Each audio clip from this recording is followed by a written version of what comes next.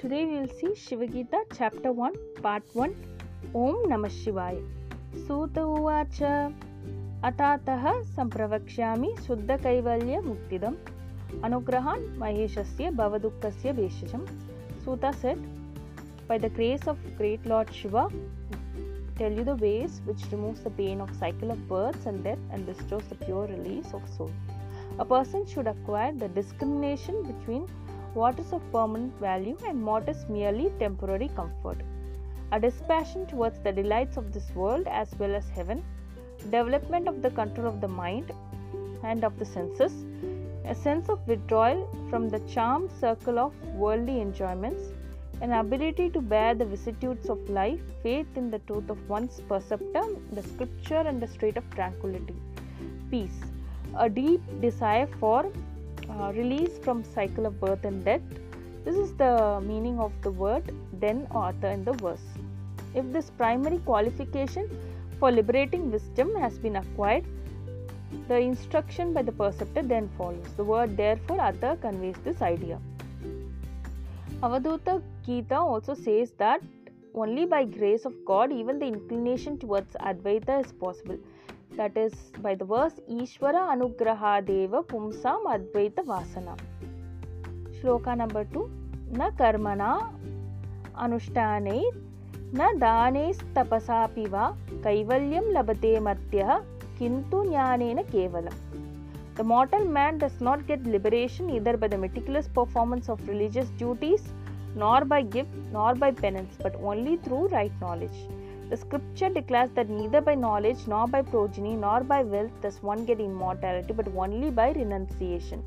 Na karmana na prajaya danena tyage neke amrutatvam anashuhu. Here, renunciation follows the dawn of wisdom. There is no way to liberation other than knowledge of the true nature of the things. Tameva viditva atimrityum yeti Nanyaha Panta Vidyate Ayanaya in the Shvetasvatara Upanishad. Yet, performance of one's appointed duties, other virtues like charity, disciplines like penances certainly do have value in that they generate a purity of mind, that's Chitta Suddhi. The Bhagavad Gita has declared the yogis fulfill the obligations cast on them with fervor and sincerity and without any thought of personal benefit to themselves, accruing their form for the purpose of chastening the mind. Yoginaha karma kurvanti sangam tyaktva atma shuddhaye.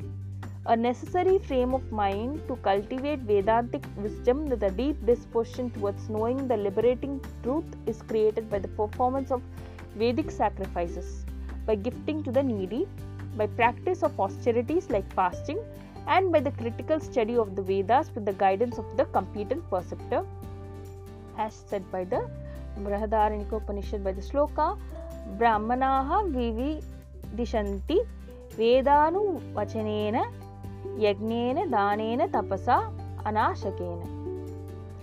Shloka number 3.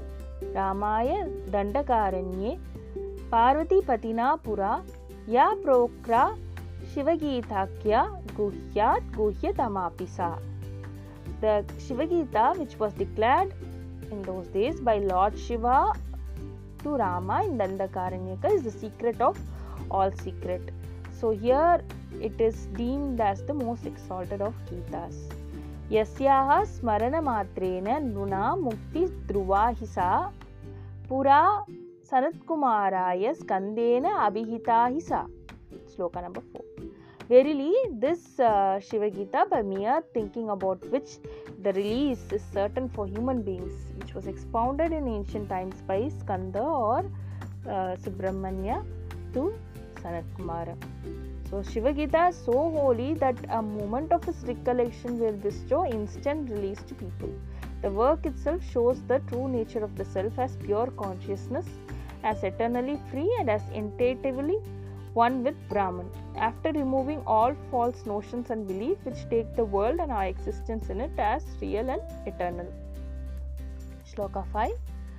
Sanatkumaraha Pravacha Vyasaya Munisattamaha Mahyam Kritatirekena Pradato Badarayanaha. The most holy of sages, Sanakumara declared this to Vyasa Badarayana, who out of his exceeding compassion gave this Shiva Gita to Sruta. This sacred Gita was given by teachers to their disciples in the above order. It is by sincere and steadfast devotion and service to teachers the students are given the holy instruction in scripture. The Svetasvatara Upanishad says, one whose devotion is as great to God as it is to his teacher, to him only the secret truths taught by them becomes intelligible. As per the shloka, Yasya deve parabhaktihi yata deve tata guru tasyete katitaha yattaha prakashante mahatmanah. The Bhagavad Gita lays it down as a rule that one who pleases his teacher by worship, inquiry and service is given the holy instruction in true wisdom by knowers of truth. By the shloka, Tadviddi pranipadena pariprashnena sevaya upadeshyanti te jnanam jnaninaha tattva darshanaha. Shloka number 6. Uktam cha tena kasmaichit na datavyam idam tvaya Sutaputra anyata devaha shubhyanti cha shapanti cha. It was stated by the teacher, son of Suta, that this Gita should not be given to anybody indiscriminately who is not qualified to receive it. Otherwise, the god will be offended and you will be cursed. So we hear one of the story that the knowledge of Vidya once went to a Brahmana for protection and said to him, "You are my refuge and I belong to you. Don't reveal me to one who is jealous, crooked and undisciplined. Then only I will be effective." Vidya, by the shloka, Vidya havai brahmanam ajagama kopaya mam seva diste ahamasmi asuyakaya anrujave ayataya nama bruya viryavati tatasyam. Bhagavad Gita also gives us the same warning by the shloka, idam te natapaskaya nabhaktaya kadachana na chashu shrushave vachyam na cha mam yo abhyasuyati.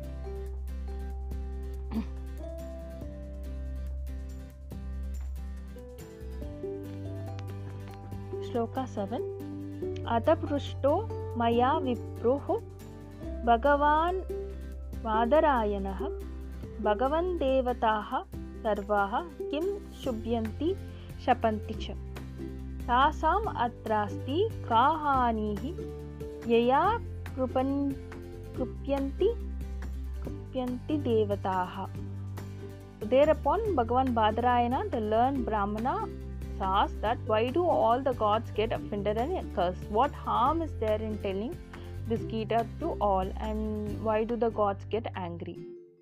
So Bhagavan Badarayana or Vyasa is Lord Vishnu himself, that is Vyasaya Vishnu Rupaya Vyasa Rupaya Vishnave. One who knows the creation and destruction of beings, their coming and going, knowledge and ignorance is to be called as Bhagavan.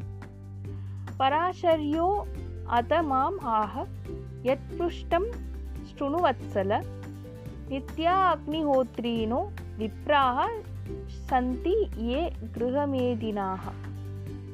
Shloka 8. Badarayana, the son of Parashara, then said to Suta that, "O dear, listen to the reply for what was been asked.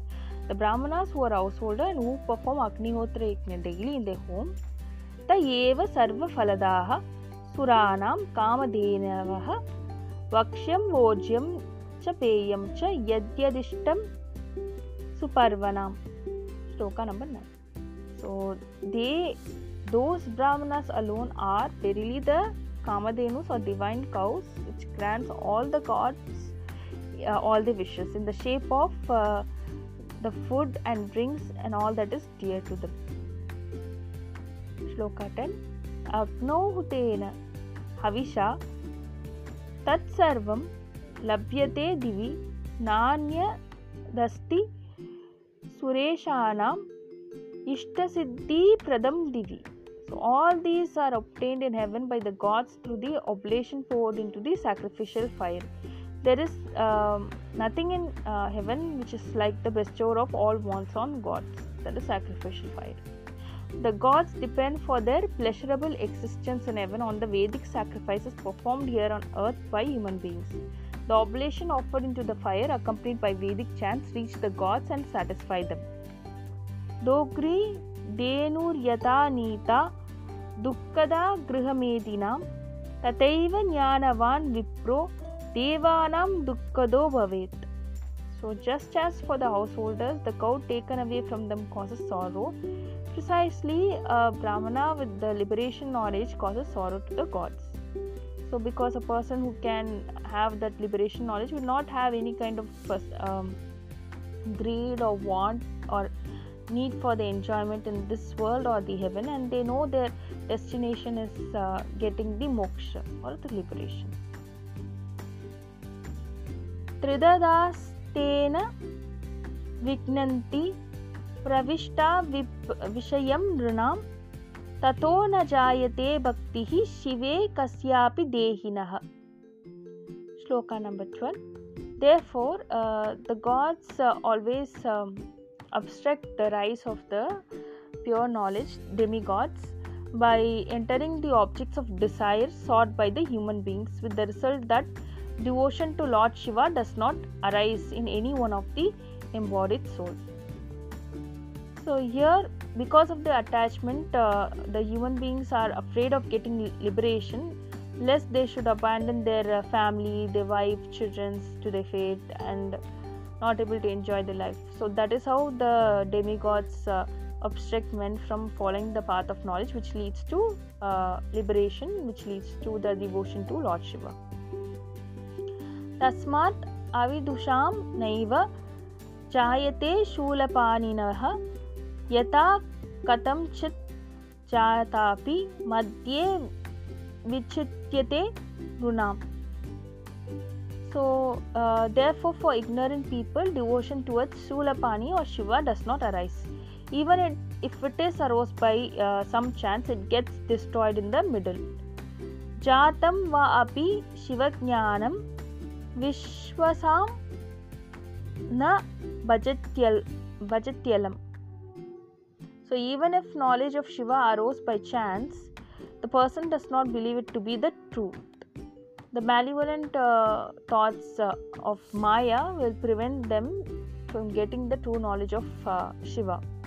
So if it again arose, they confuse the mind of the person, making him doubt the truth of that knowledge. So that is the work of the Maya. Shloka number 15. Rishaya uchuhu yadyevam devata vignam acharanti tanuprutam Paurusham tatra kasyasti tena muktir bhavishyati. Then the sages asked, if in this manner the demigods themselves and Maya create obstacles to the embodied soul, in whom is there the capacity by which liberation could be obtained by all? Shloka number 16. Satyam sutatmaja bruhi tatropayostiva nava sutauvacha koti janmarjitaihi punyaihi shive bhaktihi prajayate. Then they pleaded to Suta, O son of Suta, that tell us the truth, whether there is any method of overcoming these obstacles created by different things or not, and how can we attain the true wisdom. The Suta said, by the virtues of the merits acquired in millions of births, then only the devotion towards Lord Shiva is born. So it is by the devotion towards Lord Shiva that the obstructive forces could be overcome and neutralized. But such a devotion is not easily achieved except through persistent and tireless effort at ethical excellence in thought, word and deed through a long period of time extending over many births. Thus, the individual must have the moral will to start the chastening exercise at some point of time, and once started on the journey, however slow and grinding the process, there is no looking back or reversion. The God takes care of the rest of it. So the initiative of the individual and Bhagavan's constant and matching protection are therefore together the cause for the spiritual advancement. It is not God's grace alone, nor the individual's initiative alone that brings about the result. It requires both the things. Rightly, the sages have declared both the grace of the Lord and the individual efforts are together the causes of spiritual progress. Shloka number 17. Daivam Purushakaram cha Siddhyato Anyonya Samshrayat Ishtaputani Karmani Tena Acharati Manavaha Shivarpana Diya Kaman Parityajya Yatavidhi.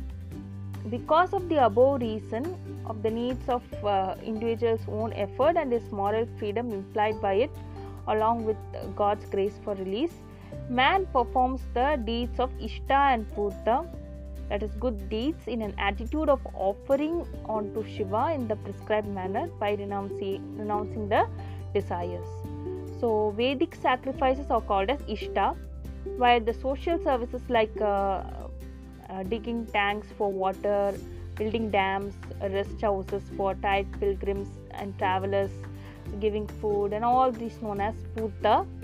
The first obligation is religious and sacred, and the second one is social and secular. So whether sacred or secular, any good action that increases the quantum of general welfare and decreases the self-centered ambitions paves the way to ultimate freedom and felicity. So datta or gifts to the needy is the third virtue. So these are the three virtues: Ishta, Purta and Datta. That is also said by Chandogya Upanishad. The progress from the performance of virtuous deed to ultimate felicity is described step by step in the following way. From virtuous deed, devotions to Lord Shiva is generated. From the performance of these work as an offering onto the God and without any selfish attachment is produced purity of mind.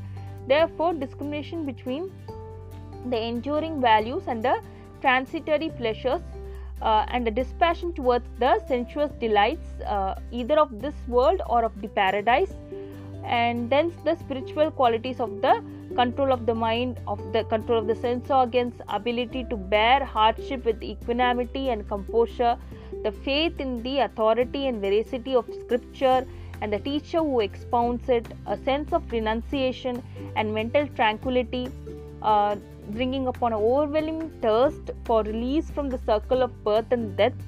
Therefore, the renunciation of the worldly ties, then approaching a perceptor by listening to the exposition of the meaning and import of the scripture and reflecting critically on that exposition, thence a continuous contemplation of the scriptural meaning and import after being satisfied as to their veracity. Therefore, by the dawn of intuitive wisdom, thence the liberation, even while one continues in the physical body till it falls on death. Then after the fall of the body, the supreme bliss and freedom, one gets the moksha. So these above are the successive stages of the spiritual progress. Thank you. See you next episode.